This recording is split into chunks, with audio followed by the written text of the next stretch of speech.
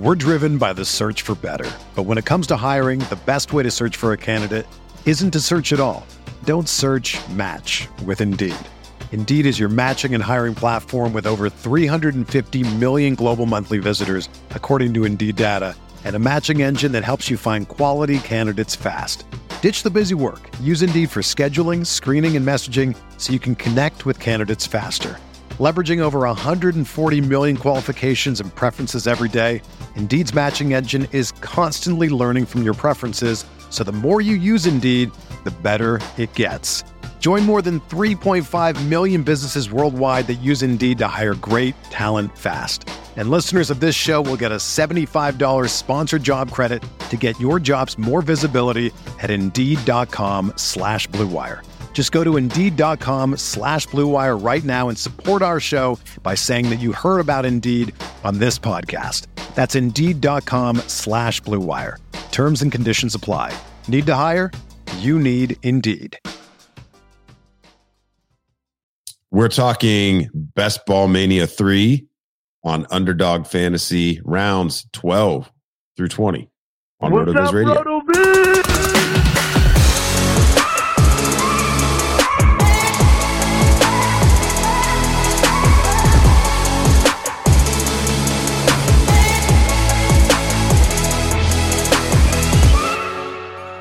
Welcome to the RotoViz Fantasy Football Show. I'm Curtis Patrick, joined again by Dave Cabin. We are working our way through a Best Ball Mania 3 draft on Underdog Fantasy, new partner of the show. Use promo code RotoViz at UnderdogFantasy.com to have your initial deposit of up to $100 matched dollar for dollar. That's free money. Promo code RotoViz at UnderdogFantasy.com. Dave, in last episode, we covered rounds 1 through 11 of this squad. We're going to be running down rounds 12 through 20 here as this draft comes to a close. We're up in just 3 picks. So we'll talk about this selection and then we can remind the listeners where, we were up to this point. At the top of our queue, we see Russell Wilson's potential new Tyler Lockett and KJ Hamler. That's probably the wide receiver by ADP that we're focused on here. We also have at the running back position, which we're a little light on, but that's okay because we started RB heavy. We have TDP, the rookie out in San Francisco, Brian Robinson, rookie in Washington, JD McKissick and Sony Michel as other potential values. And we actually just selected our tight end 3, so we can ignore Evan Ingram in our queue there. We're up in just 2 picks. I really like the idea of adding the potential downfield attack of either Hamler or AJ Green here. By ADP, it would be Hamler. Is that where you're focused here? Yeah, that is. I think that we need to work on our wide receivers that we have right here. I think when I'm looking at the list of available players, Hamler stands out like one that has a fair amount of upside, which is what I would be looking at in a wide receiver here. And I'm also thinking it's possible that we could go Hamler here and then still get Green when things come back around. So if you're cool with it, I'm going to hit draft. Yeah, let's hit it. And then, of course, the additional context around Hamler is that the health reports have been very solid all offseason so far. And then we now have a situation where Jerry Jeudy may be staring a little bit of legal trouble. And we'll have to see if he could potentially miss a couple games. Hamler's even already on the books saying that, he kind of wants to be that deep seam route target, already comparing himself to Tyler Lockett. Certainly, here at RotoViz, we've been a fan of KJ Hamler for a couple of years, and he just hasn't worked out for him so well. But, now getting the massive QB upgrade and potentially the first fully healthy offseason of his career, the stars could be aligned. Yep. So we will recap in a second, but I want to mention, given that this is an underdog focused episode, I chose to let the barks of Phoebe the dog that may have interrupted your intro, Curtis, stay in. Any barking that continues to happen during this episode is gladly going to stay in the episode. Phoebe's fired up, as everyone else should be, for this draft. To quickly recap, at quarterback, we have Mahomes and Stafford. Running backs, Derrick Henry, Nick Chubb, Chase Edmonds. In between recording the 2 episodes, we took Tyler Algier, Wide receiver, Tyreek Hill, Juju Smith-Schuster, Michael Thomas, Adam Thielen, Jarvis Landry, KJ Hamler. At tight end, you have Zach Ertz, Mike Gesicki, and Gerald Everett. So at this point, we believe that we are wrapped up on tight end. We are wrapped up on quarterback. It's really at this point going to be determining if going after a running back anymore shifts the needle for this team and positions us to finish better. If not, I think we'll be rounding out that wide receiver core. I'm thinking we're probably taking one more running back, maybe two. Of the players on the board right now at the running back position, the guys that we have in our queue are Brian Robinson Jr., J.D. McKissic, and Sony Michel. Now, of course, we already have Chase Edmonds in our backfield. Sony Michel will be in the Miami backfield in the coming season. We're 3 picks away. Curtis, where are you leaning right now? Do we go with AJ Green if he's still there instead of the running back? That's what I'm inclined to say.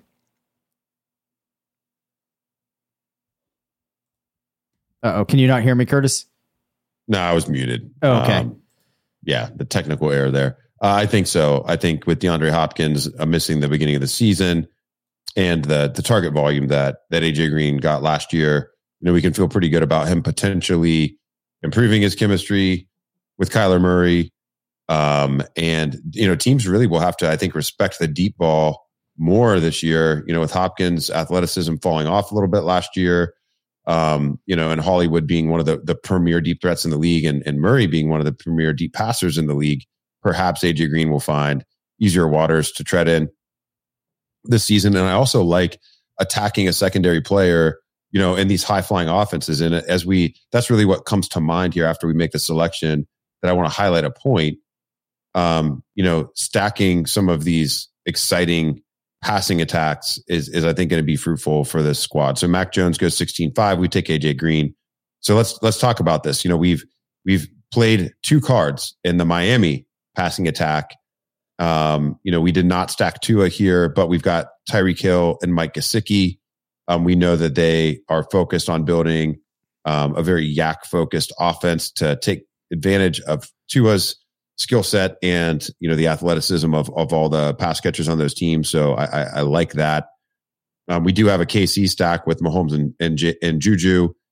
We have 2 plays in the New Orleans passing attack with both Michael Thomas and Landry. Landry representing maybe a little bit of an early season hedge on MT knocking the rust off. But also, this is a play on the Saints just, really taking a major step forward. We saw Winston much more efficient as a passer last year before his injury. And, with Kamara potentially missing some time, the team could lean in a little bit more to a pass-heavy attack. And then, when you look at Denver, we have the play on Hamler. He's tied to Russell Wilson. And, of course, in Arizona, we have A.J. Green and Zach Ertz in that offense. So really, and then the third tight end that we took, Gerald Everett, being in the Los Angeles Chargers, we really have not selected a pass catching option that's not tied to an offense that excites me. And, I feel great about that. Yeah, I really like that aspect of this team. And I think that it's easy when you're going through and making picks to just get wrapped up in looking at that player in isolation. But it is good to have in the back of your mind the context in which they find themselves, because I think if you do that with enough of the players on your team, and not only are you considering the roster construction of your team, but you're also giving yourself a lot of avenues for the players that you're putting into those different positions on your team to be fruitful, especially in the context of best ball, where some of these players that you're drafting in rounds like 14, 15, you're just hoping that you get 1 or 2 or 3 weeks where they contribute. And sometimes going after those players in the good offenses is the best way to ensure that they're going to be able to at some point contribute for your team. So we are back up in 5 picks. In our queue, we have Justin Ross for purposes of the stack with Mahomes. We have Brian Edwards, Brian at running back, Brian Robinson Jr., J.D. McKissic, and Sony Michel. Yeah, the only other things that I could see here, it'd be interesting to maybe put Keontae Ingram in the queue with Arizona not having much of a defined plan behind James Conner. It looks like he actually just went. Yeah, he did. He literally went as I said that. Got to stop doing that to us. That's like the 3rd time. Yep. So, when I think about our backfield, we've only got the 4 players. I don't mind the idea of adding a 5th. With McKissic and Michel, the idea with Michelle would be our fourth Miami Dolphin, and we would be kind of covered in any type of game script. We'd get the Edmonds games, we'd get the Michelle games, and then with McKissic, it really seems like he's highly valued for that role in the Washington offense. Even though Wentz is not a world beater, maybe we'll get a slight improvement at quarterback there, and for them to be willing to be accused of underhanded dealings with the way everything went down with Buffalo. I think that he's in line for a feature role. I kind of lean McKissic here. He feels more protected than Michelle. Let's go there. We'll be done at running back. We can close this draft out with adding 3 more wide receivers. Yes, definitely. So we went ahead, we drafted McKissic. As I mentioned, we have Justin Ross in the queue. If you looked by ADP, you have Kendrick Bourne, Laviska Shenault, James Washington, Sterling Shepard, Devin Duvernay, Justin Ross, Isaiah McKenzie, Byron Pringle, and the rookie Romeo Dubes for Green Bay. Any of those players feel like they need to get added into our queue?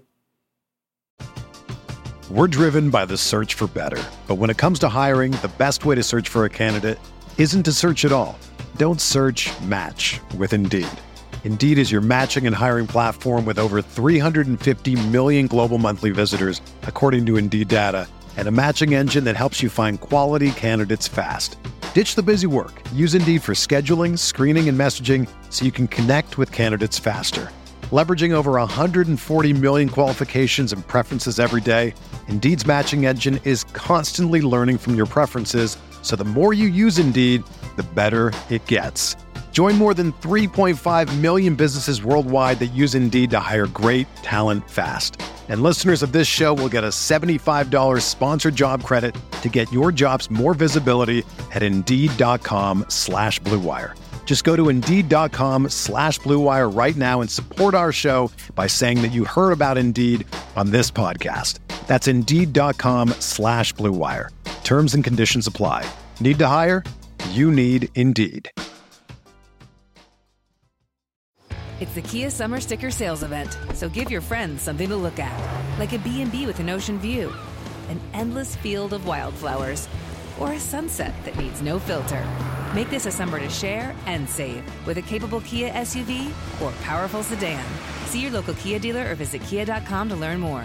Kia, movement that inspires. Call 800-3334-KIA for details. Always drive safely. Sale applies to purchase of specially tagged 2024 vehicles only. Quantities are limited. Must take delivery by 7/8/24. The other player maybe that you could argue as a rookie would be Velus Jones in Chicago.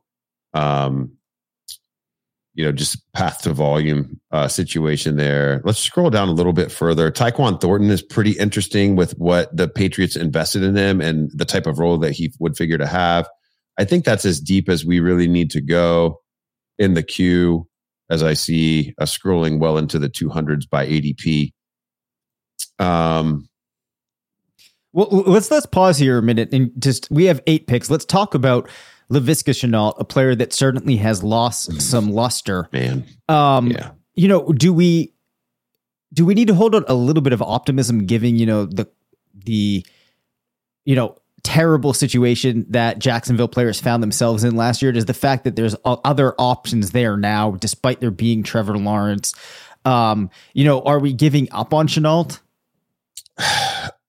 I mean, I think the team will find a way to give him some scripted touches, but I've kind of given up hope on a volume role. Me too. And the combination of adding Zay Jones and Evan Ingram is what really killed it for me, because you got Ingram as the big slot and you got, Zay Jones as the traditional slot.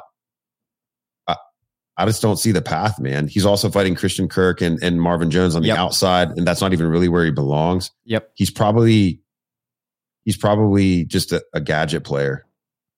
He is, and he's a gadget player that I'm not sure is going to get properly deployed as a gadget, or that there's going to be a point made to use him as a gadget, which is why, unfortunately, I'm pretty much off of Laviska Shenault, really wishing I had cashed out on my dynasty rosters when I could have. some of those things didn't work out. That's a conversation for another time, but we are now back up in 4 picks. So right now in the queue, we have 3 rookies. We have Justin Ross, Velus Jones, Tyquan Thornton. Of course, Sony Michel is hanging out there still, but I believe we are done at running back. By ADP, the pick here would probably be Ross or Jones. Yeah, I think I want to go.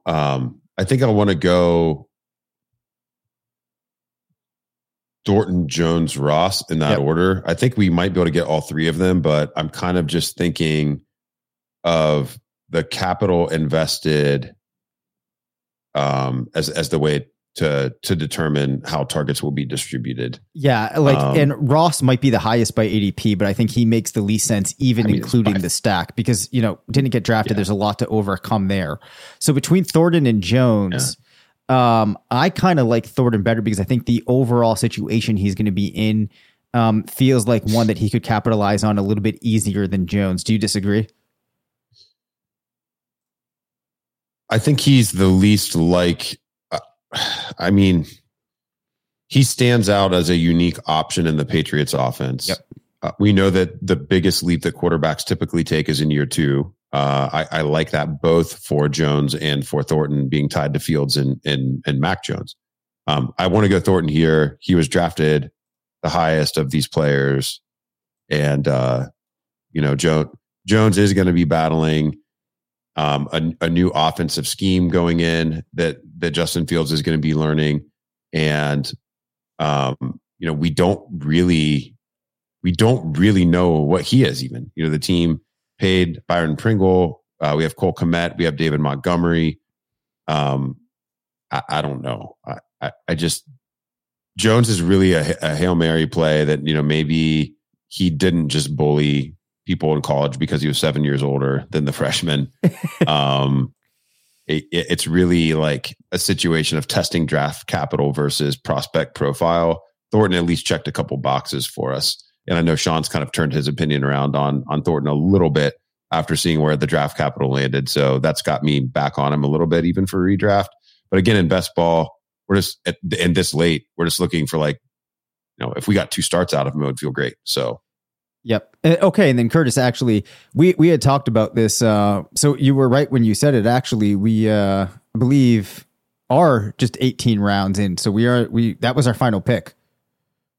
Oh yeah. Okay. Well, then there we go. So let's round out this team. I think we ended up with a 2-5-8-3 construction. It's a very common construction in Underdog that landed 13,000 teams were drafted that way that made the playoffs last year. 19.6% of teams constructed this way made the playoffs. 2.1% semifinal advancement rate with a 0.15 advancing to the finals. We're invested early at running back. We made up for the Henry Chubb start in the first 3 rounds by creating a lot of interesting stacks to high flying offenses throughout the rest of the squad. We have Mahomes with Juju. And then we have multiple ways to play the Miami offense, multiple ways to play the Arizona offense as well. So, Dave, maybe just run down by position where we landed, and then let's just do a self-critique.